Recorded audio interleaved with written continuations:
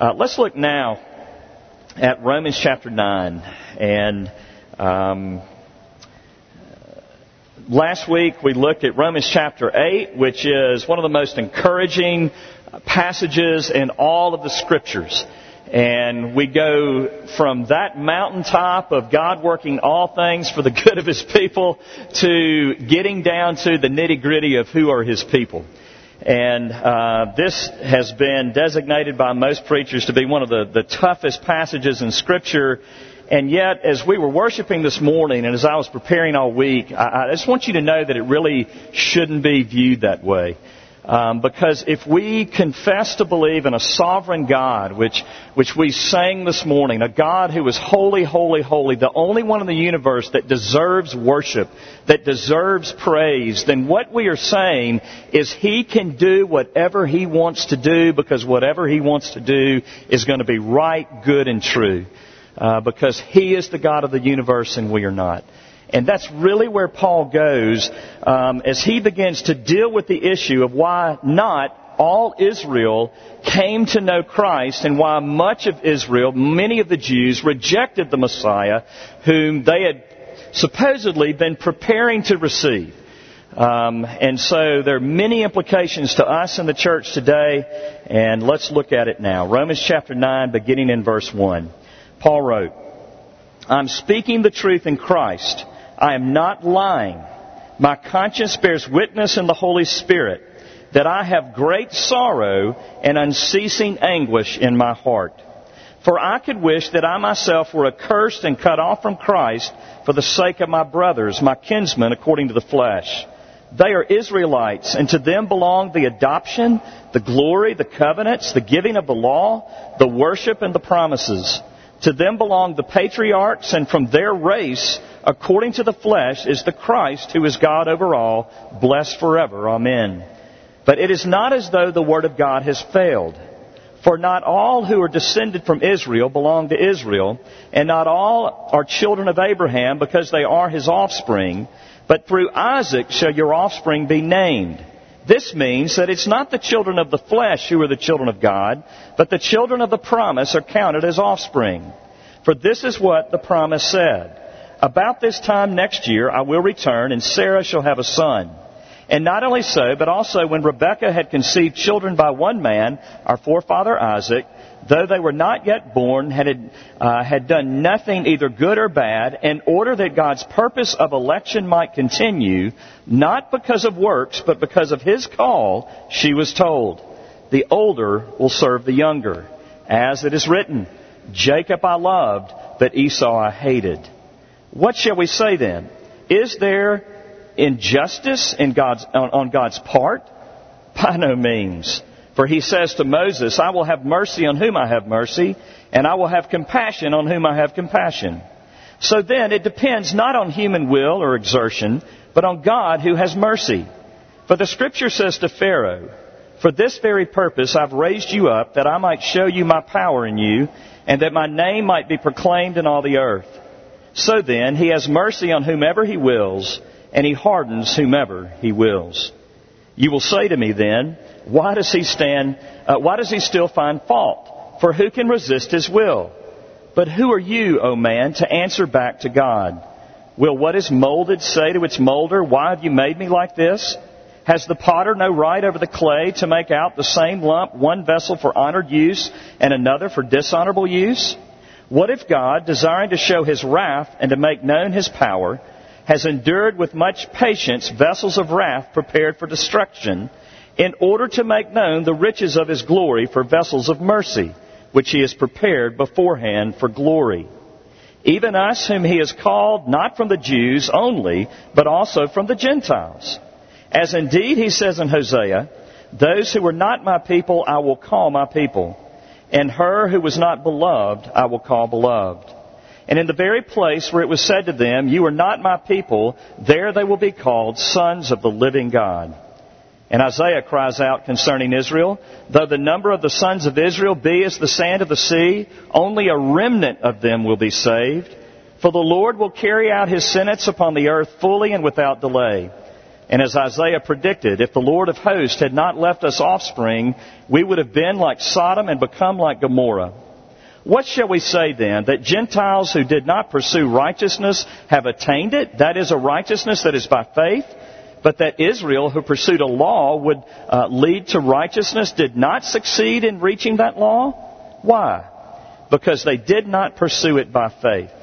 But as if it were based on works, they have stumbled over the stumbling stone, as it is written, Behold, I'm laying in Zion a stone of stumbling and a rock of offense, and whoever believes in him will not be put to shame.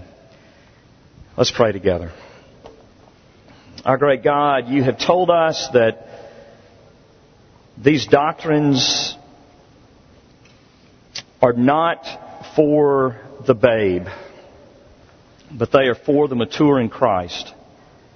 And yet you've also told us that the mature in Christ are those that simply believe, that take you at your word, that believe that you are sovereign, that you are holy, that you are good, that you are righteous, that you are God and we are not. And so would you come by your Spirit this morning and would you give us ears to hear and eyes to see the glory of your election and the glory of your predestination, the glory of your work to preserve a remnant. Because if you had not done that, we would be men without no hope. God, if you had just simply given the option to us, then we would all be doomed because our hearts are just that obstinate. Our hearts are just that full of unbelief and resistance to you. Oh God, I pray that you would use these truths this morning to draw us to worship and to praise you. Oh God, I need your Spirit.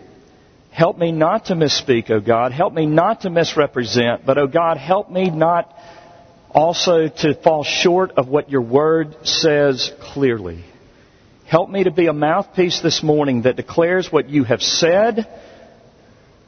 And, oh God, I pray that your Spirit would help us to wrestle with these truths and you would wrestle us to faith. God, we thank you that we can trust your Spirit is with us. And we give our hearts to him now in Jesus' name. Amen. Every one of us in this room have people in our lives that we know if they were to die today, they would die without Jesus. Friends, the doctrines that we're going to talk about this morning, the reality that God has chosen a remnant to save and he has overlooked some, is not some theological object that we can use as a hobby to entertain ourselves. This doctrine of election is not just something that we can talk about and we can argue over and we can decide who's the smartest one in the room and who's the foolish. But this doctrine has consequences. And that's precisely how Paul is dealing with it. He talks about the anguish that his soul is in over his kinsman. He does not approach this reality with some cold hardness and saying, oh, God will do whatever he'll do. Therefore, I'm just not going to stress over it. He comes and he says, I am in deep anguish over my brothers, over the Jews, my fellow brothers, because they have rejected Christ, and it's obvious that they're not part of the remnant and they don't know Jesus. And my heart is breaking. And if God gave me the option right now to trade places with them, I would do it. Unbelievable. So I want you to hear me this morning to say that the doctrine of predestination and the doctrine of election never produces the fruit of cold and uninterested and non-impassioned love for the world and a desire to see people come to Jesus. Paul is right here and he is in deep anguish, longing for the salvation of his kinsmen, and we must always be the same, even and even especially as we believe the doctrine of predestination is taught in the Word. But what Paul is doing is he's helping us understand how we hold on to our faith and how we even strengthen our faith in the midst of knowing that those that we love are going to live and die outside of Christ. How can we have hope and how can we move forward when we know today that those we love are going to live and die outside of Christ. That's what Paul is dealing with. And especially, how can we have hope and where can we find comfort in the midst of verses like 13? As it is written, God said, Jacob I loved, but Esau I hated. How can we have comfort in God's love and believe God's love when we read verses like verse 18? So then, God will have mercy on whomever He wills, and He will harden whoever He wills. What I love about Paul is he does not hold anything back. He knows our questions. He knows where our hearts are going to go. And so he throws them out there for us to deal with and for him to deal with. And this is precisely what he's answering. But I want you to see that Paul doesn't give us a box that we can kind of look at, a box of answers that we can look at and just walk about along our way thinking everything is just okay. He is still in anguish even though he knows the answers. Paul says, I'm in anguish and I know the answers. And so don't think that we're going to spend a few minutes together this morning and you're going to leave and not still be in anguish over your brothers and sisters who do not hope in Christ, because that's how we should be this side of heaven. And yet also, Paul is not hopeless. He ends this whole section in chapter 11 in doxology. He gets to the end of this whole thing, and in verse 33 of chapter 11, and we're going to spend the next 3 weeks looking at this, and it's Chris's turn next week. Hallelujah. I get to sit down and let Chris deal with this a little bit. But then I'll take the third week, and this is how it's going to end. I want to give you a little preview. Paul, you can almost see him raising his hands. Oh, the depth of the riches of the wisdom and knowledge of God. How unsearchable are His judgments, and how inscrutable His ways. Paul ends in worship, and that is the goal. It's not perfect understanding. It's submission to the point that we can let God be God, and we're good with that. So let's get to work. We've got a lot cut out for us. We've got our work cut out for us. Let's look at a few things this morning as we begin this march through these 3 chapters. The first thing that we have to see, and what I'm going to do, is I'm going to work from the end of the chapter back. I'm going to work at the end of chapter 9 back. And I want us to see this. Salvation is all of God's grace through faith alone in Christ alone. Salvation is all of God's grace through faith alone in Christ alone. You say, that's what Paul has been saying the entire book of Romans. Exactly. And that's the point. He does not leave the essence of the message of Romans to talk about predestination and election and God saving a remnant. Why? Well, this past Wednesday was Ash Wednesday, and the Lenten season kicked off. And that's just a period of time on the Christian calendar that we set aside between Wednesday and Easter Sunday to be encouraged to give up something, to be reminded of the suffering of Christ and the humiliation of Christ, and draw near to Him in repentance. But whereas Christian practices like that are good, there's nothing wrong with practices like that, I have found in my life that I am not that good. And here's what typically happens when I approach times like this. I mean, if I'm giving up caffeine or chocolate or Facebook or whatever it is, to the extent that I succeed in giving up what I've decided to give up, I find myself not drawing closer to God but further away, because there's a seed in me of self-righteousness. And what I find is that when I'm not drinking caffeine or I'm not eating chocolate, as if that ever has really happened in my life, but let's just say figuratively, if I'm not eating Doritos or whatever it is that I love to eat, and I see somebody else eating Doritos or drinking caffeine, or I hear about them posting on Facebook, then I don't say, oh, how I love God. I say, oh, how I love me, because I have the willpower to not do what you're doing, you sinner. And I might not be saying it, I'm not saying it, but that's what's in my heart.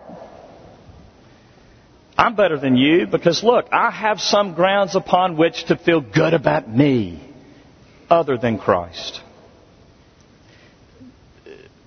There's no doubt as you look at the Old Testament that God chose a certain people and a certain race, if you will, to reveal himself to, the Jews, the nation of Israel. And there's also no doubt that God did that. If you read the Old Testament at all, you see that God did that solely by His grace, not because they were better than any other nation.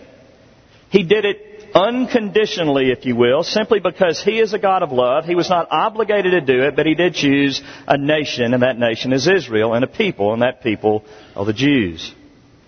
However, what you see throughout history is that they did not respond with great gratitude and love for God, saying, we're going to love you with all of our heart, mind, soul, and strength, and our neighbor as ourselves, but oh, look at us. We are God's people. And one day, Jesus is showing up, and He's going to put us large and in charge. We are going to be the people, and we're going to now be the oppressors. You see, they took the blessing of God and perverted it to make it this honor that lifted them above all the other peons around them. Our God is going to come, and He's going to kill all of y'all, and He's going to put us in charge. You see, the seed of self-righteousness is in all of us, and it is so dangerous. Do you see that in yourself? Do you see your tendency to feel better than others based on some aspect of your life? One thing Paul is addressing is that the Jews lean deep into the reality of their Jewishness. Now, we as Americans would never do that. We would never think that we're better than other people, that God somehow favors us in America more than... Yeah, you get the point. I mean, because there have been revivals, because this country was founded by those that lived a lifestyle of repentance and faith. Somehow we have become convinced that we are God's favored and chosen people of all the world. And we see it even in our politics, and maybe especially in our politics, by those who don't even claim the name of Jesus. And that's exactly where the Jews were. And what Paul is saying is that the Jews were not chosen because they were good inherently. Look at verses 30 through 33. What shall we say then? That the Gentiles who did not pursue righteousness have attained it? That is a righteousness that is by faith. But Israel, who pursued a law that would lead to righteousness, did not succeed in reaching that law. Why?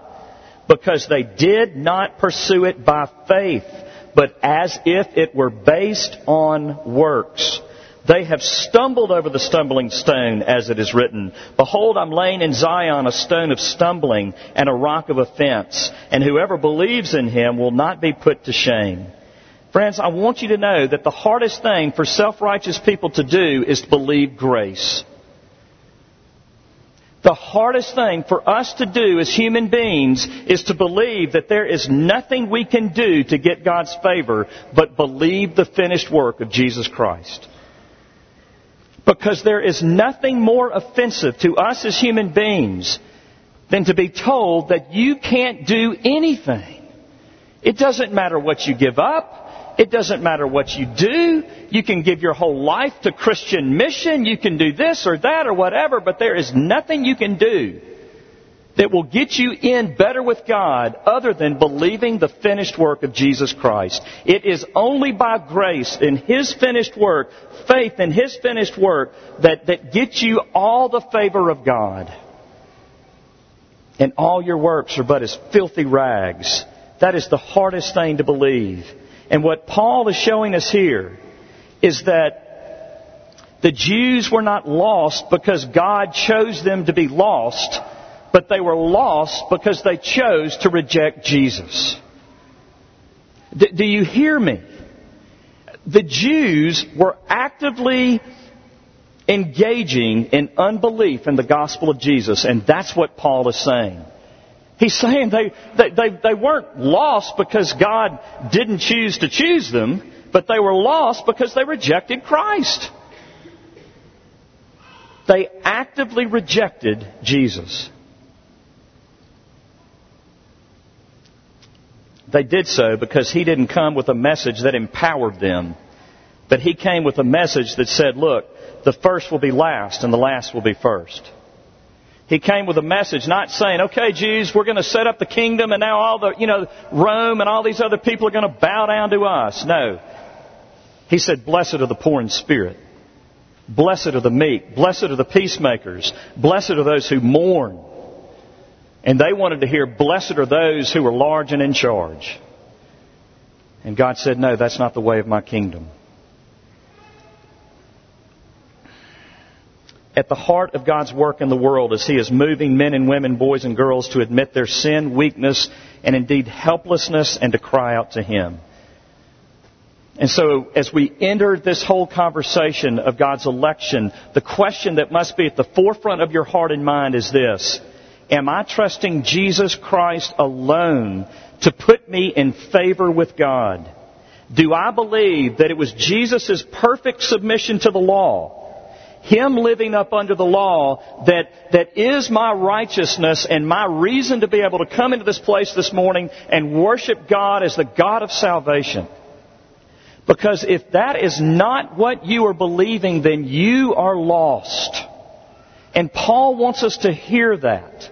You are lost and it's not God's fault. You are lost and it's your fault.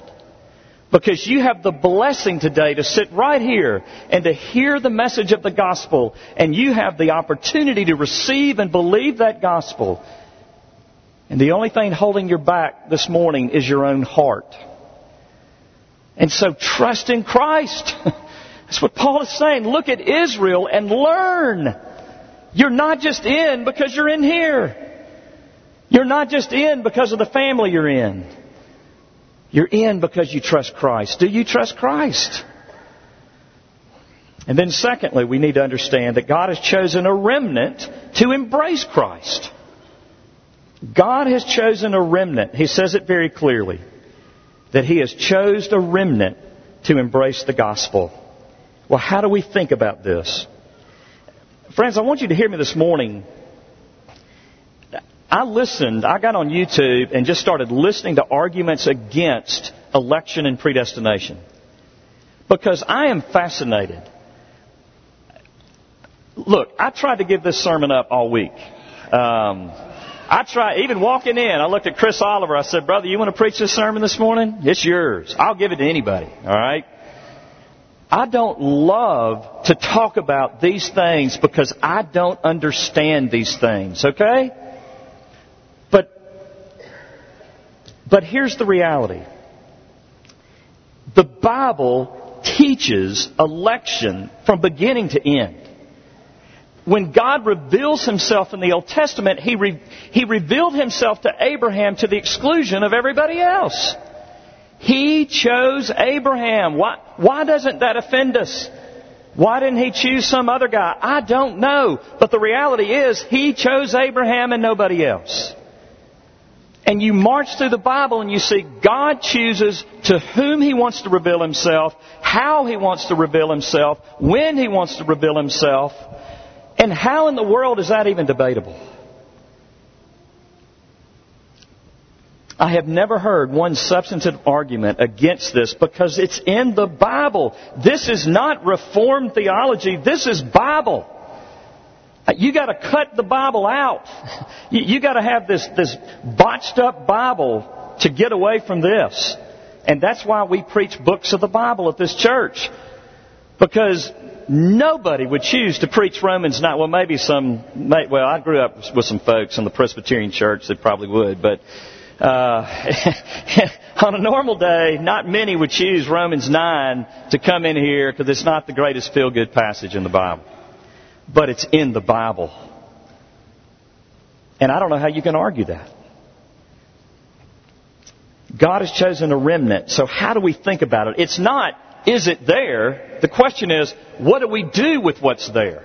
That's what I want us to think about now in this next point. God's chosen a remnant to embrace the gospel. A man by the name of Fiorello LaGuardia was mayor of New York in 1935 at the height of the Depression. If you've ever flown into New York, you've heard of LaGuardia. And that's typically where the cheapest flights are into New York. So anyway, LaGuardia Airport is named after the mayor of New York from 1935. Well, LaGuardia one night in the middle of January, went to night court and gave the judge a night off. And he sat on the bench, and they brought before him a woman that had stolen a loaf of bread. And he asked her to plead her case, and she said that her daughter had been abandoned by her husband, and her daughter was sick and could not work, and her grandchildren, this woman's grandchildren, therefore, were starving. And so she stole this loaf of bread. Well, the store owner was there, and he stood up and he said, I hear this woman's story, but guess what? The law must be upheld. And Mayor LaGuardia, sitting on the bench that night, said, you're right, the law needs to be upheld. He said, $10 or 10 days in jail. And as soon as he said it, he reached into his back pocket and he pulled out his wallet and he pulled out a $10 bill and he put it down and he said, paid. And then he looked in the courtroom and he said this. He said, and not only am I paying her debt, but I am fining everybody in this courtroom, including you, store owner, 50 cents for living in a city where a woman, a grandmother, has to steal a loaf of bread to feed her starving children. This is a true story. Give you a little better perspective when you're flying into LaGuardia now, not as cold and sterile as it typically is. That woman left the courtroom not just with her debt paid, she left with $47.50. Now, friends, that is grace. Kinda. That is election. Kinda. It holds up, the illustration holds up in this sense. It holds up in the sense that a judge standing before a guilty people chooses one person to not only pardon but to bless with riches. But that's where it really ends. Because this grandmother makes us look way too good. Because we are not noble in our sin as she was noble in her sin. And I'm telling you right now, there's nobody in here probably that wouldn't steal bread in order to give to their starving grandchildren. But here's where it falls. Our sin is not noble. This is a better illustration. If Mayor LaGuardia was sitting on the bench and he was sitting in front of a group of people who had falsely accused his own son of crimes, took him out on the streets and beat him, and then nailed him to a cross and be left to die. And then him come in and pick one or two. You see, none of them deserved it. Nobody in that courtroom, including this woman, deserved the treatment that she got. No one would call a judge unjust for holding up the law. And that's precisely how we need to look at election or predestination. God is rejecting some and accepting others. It's not some cold exchange, but it's relational. God chose a people who rejected Him. That's the whole story of the Old Testament. God pursuing a people, forgiving them time after time after time. He gives them bread when they're in the desert, and what do they say? We're sick of eating bread. He leads them through the sea on dry ground, and what do they say? Our lives were better in Egypt. Take us back to slavery. Every single thing that God did to bless His people, they stiff-armed God. They rejected Him personally. This is the story of God with His people. And so it is personal with God. And because we see the Son of Man, we have to understand that none of us deserve His grace. The issue that makes us so uncomfortable with the idea of God choosing a people for Himself to the exclusion of others is that we believe that everyone should receive a fair chance. Well, guess what? Everyone does. That's what Paul has been building up to. In chapter 5, he shows us in Romans chapter 5 that Adam represents us all because Adam is a good representation of us all. He said we have all fallen from God's mercy and grace through Adam. Why? Because none of us would have done any better. And how arrogant to think, well, it's not fair to judge me by Adam. If I had been in that garden, I would have done. That just shows, that proves the point. You're arrogant. Do you see it? I mean, all have sinned and fall short of the glory of God. There is no one righteous, no, not even one. And when God gives us the law, He tells us in Romans 3, the purpose of the law, it's to show us how wicked we are, how far we have fallen, that we might look down so that we might look up and say, yes, Jesus, because you are the essence of the law and you fulfilled it for me. And then you became my sin and you died for my sin so that now there's no condemnation for those who are in Christ Jesus. So Paul talks about a remnant, and then he says this. I know what you're going to ask. Is God unjust to choose some over others? And he answers, no, and by no means. He is no more unjust than a judge who stands before a people and condemns the guilty person to their sentence. This is what Paul is getting at when he says, and Isaiah cries out concerning Israel, though the number of the sons of Israel be as the sand of sea, only a remnant of them will be saved, for the Lord will carry out His sentence upon the earth fully and without delay. And as Isaiah predicted, if the Lord of hosts had not left us offspring, left us a remnant, we would have been like Sodom and become like Gomorrah.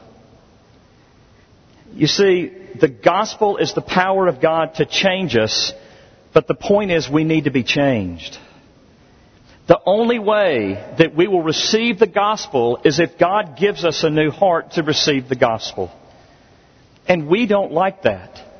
But it can't work the way that many of us want it to work. It can't be just God holding it out there saying, here's the apple, now just take it and eat it, because none of us would want the apple. And none of us do want the apple unless God comes in and makes us hungry for the apple. We would be like Sodom. We would be like Gomorrah, who rejected God, who rejected His servants, who rejected the message of repentance, and indeed killed the servants of God or sought to kill the servants of God. That's who we would be in our own power. Can you see now why God must intervene? The way that we think about election is this. Not God helpless and in heaven, saying, I'm just going to make salvation possible for a people. And some will accept and some will reject. But it's more of God saying, I know that if I don't intervene among my people, that they will resist me so much. Every single person will stiff-arm me so hard that none will take me and none will respond to the gospel. And so I will intervene. And I'm not a racist. I'm not just going to do it for one nation. I'm going to do it for the whole world. I read one theologian this week, N.T. Wright, who said God was faithful to His promise to bring salvation to the world through Israel because Israel rejected the gospel. And so God went from Israel to the whole world. Isn't that crazy?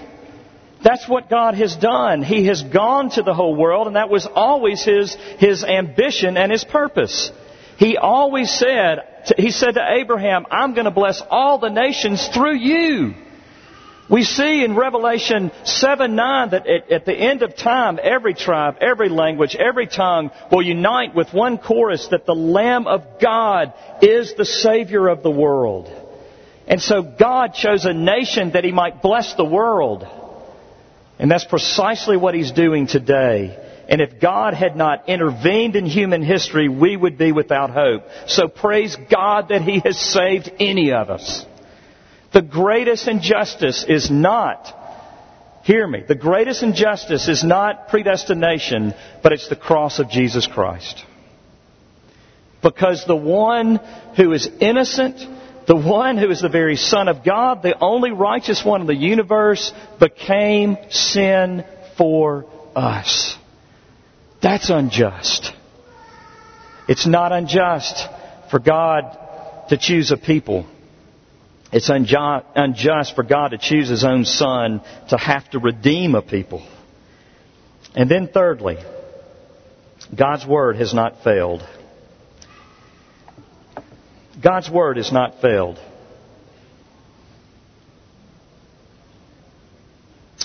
We had a neighbor come over Friday night with their 3-year-old child. And we had Braden and Bennett at the house, and they were playing, and we started talking about parenting. And the mother said, we were talking about talking back, which is what 2- and 3-year-olds do. I mean, that's their purpose in life, to talk back to their parents. And that's, what her daughter was doing. And so we were talking about that. And the neighbor said this. She said this. She said, I've just gotten to a point where I look at my 3-year-old when she asks why. And guess what she says?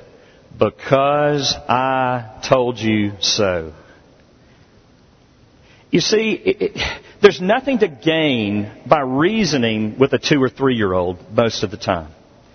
You can stand there, and we've done it as parents and grandparents. We stand there and we say, don't go into that road or you're going to be squashed. You're going to be hit by that FedEx truck or that bus. And they just look and they have no idea what we're talking about. They don't have the mental capability to make those connections and say, oh, you have to tell them, do not go into that street because I am telling you so.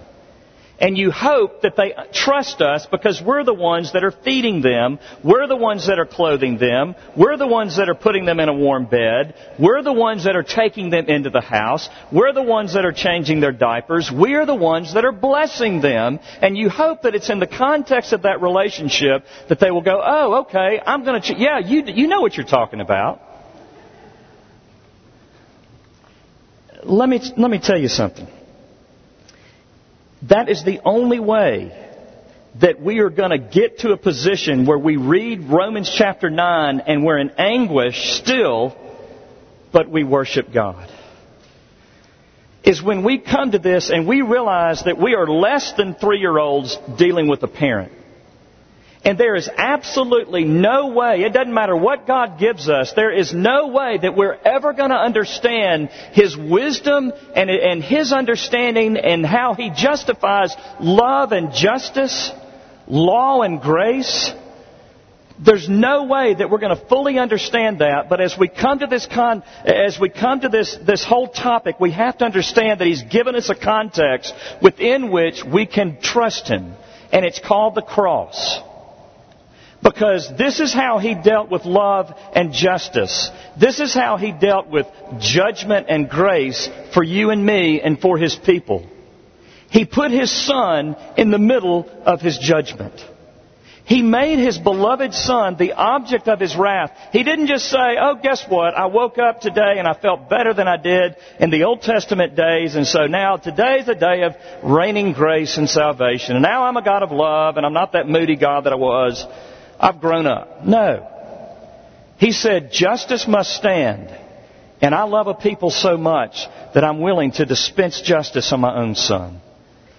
The only way and the only right way for us to think about love and justice is to think about it at the foot of the cross and say, I don't understand it, but I get that. And praise God.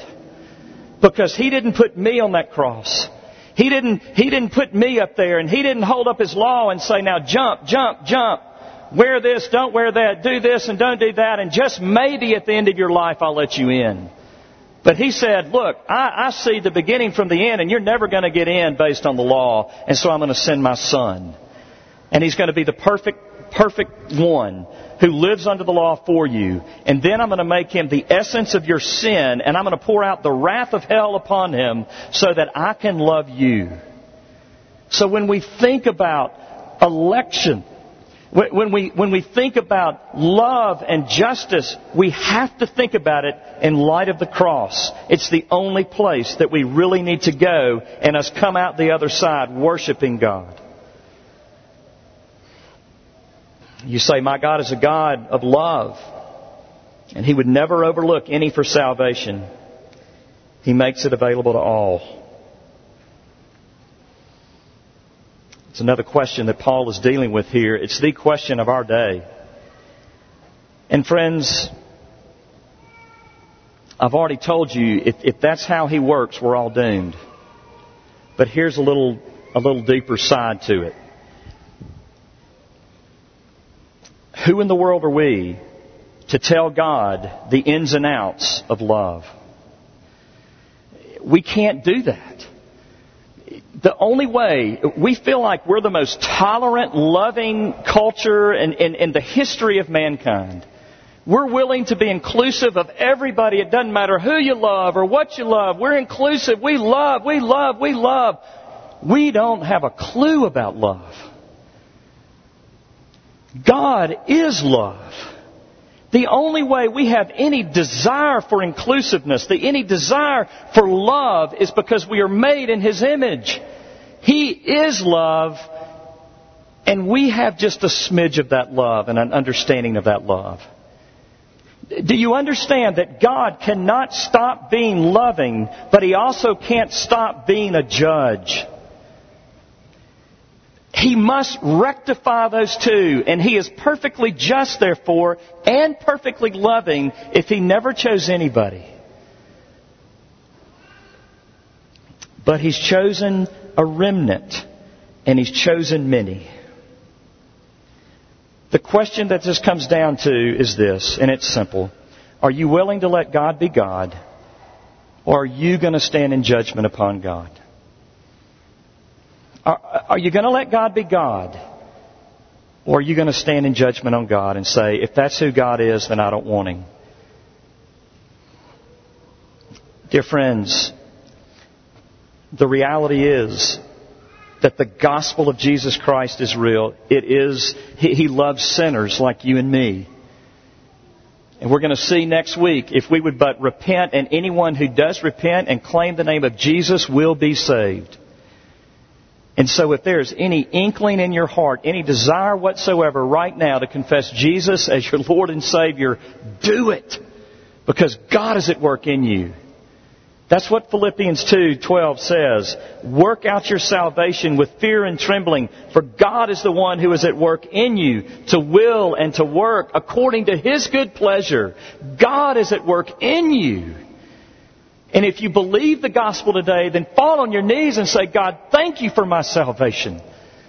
And if you are feeling called to Christ right now, then fall on your knees and say, Lord Jesus, I accept you and thank you that you are pursuing me. I have been so deaf. I've been so blind. Ephesians 1:11-14. In Him we have obtained an inheritance, having been predestined according to the purpose of Him who works out all things according to the counsel of His will, so that we who were the first to hope in Christ might be to the praise of His glory. In Him you also, when you heard the word of truth, the gospel of your salvation, and believed in Him, were sealed with the promised Holy Spirit, who is the guarantee of your inheritance until we acquire possession of it to the praise of His glory. And then finally in our chapter, verses 23-24, Romans 9:23-24, in order to make the riches of God's glory for vessels of mercy, which He has prepared beforehand for glory, even us whom He has called, not from the Jews only, but also for the Gentiles. Dear friends, God is at work saving a people, and let's not lose sight of that. Because that's the thrust of this text. God is at work. If He is at work in you, dear friend, rejoice in Him. And may we let God be God, and may we give Him glory today for being the sovereign one over everything, including salvation. Amen. Let's pray. Lord God, we thank You this morning that You're a God that loves us, and You're a God that in the midst of that love works so mysteriously, so confusingly, that we in the very same moment can be in utter anguish over those we love and are lost, and yet utterly in love with You, worshiping You, declaring that Your wisdom is greater than our wisdom, that Your ways are better than our ways. And so, Father, I pray that You would use this passage to draw us to deep worship of You, to greater submission to You. And that, Lord Jesus, You would receive glory, You would receive honor and praise from Your people. And we would not kick against You like a 3-year-old, but we would fall before You and say, we don't understand. We wish maybe at times it were different, but You are God and we are not. Would You work that work of grace in our hearts and lives? And we pray this in Jesus' name. Amen.